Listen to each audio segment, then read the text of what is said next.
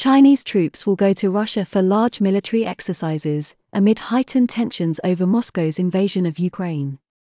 Russia wants to present this week-long maneuvers as a symbol of international support, despite sanctions and other efforts from the West to isolate the country due to its war in Ukraine.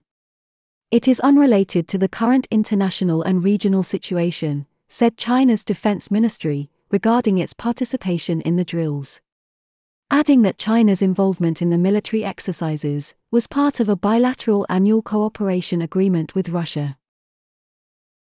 According to Chinese authorities, the aim of the maneuvers is to deepen practical and friendly cooperation with the armies of participating countries, enhance the level of strategic collaboration, while strengthening the ability to respond to various security threats. In August 2021, Russia and China joint military exercises in north-central China, involving over 10,000 troops. In October the same year, the two countries held joint naval drills in the Sea of Japan, with warships holding their first joint patrol in the Western Pacific.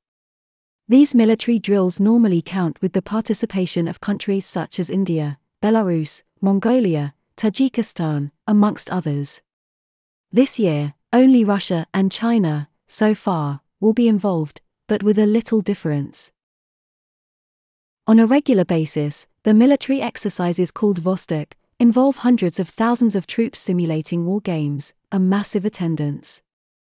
However, Russia may have fewer troops and vehicles in this year's drills, because its army is bogged down in Ukraine, and is attempting to prevent a potential counterattack in the country's south.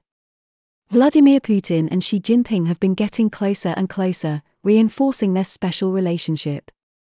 So much so that China hasn't condemned Russia's invasion of Ukraine, which the West considers to be some sort of tacit support.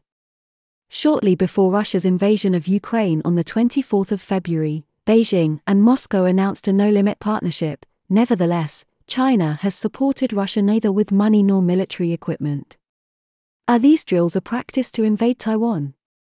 Do you believe China is preparing for a military operation? Please share your thoughts. This is today's focus of attention.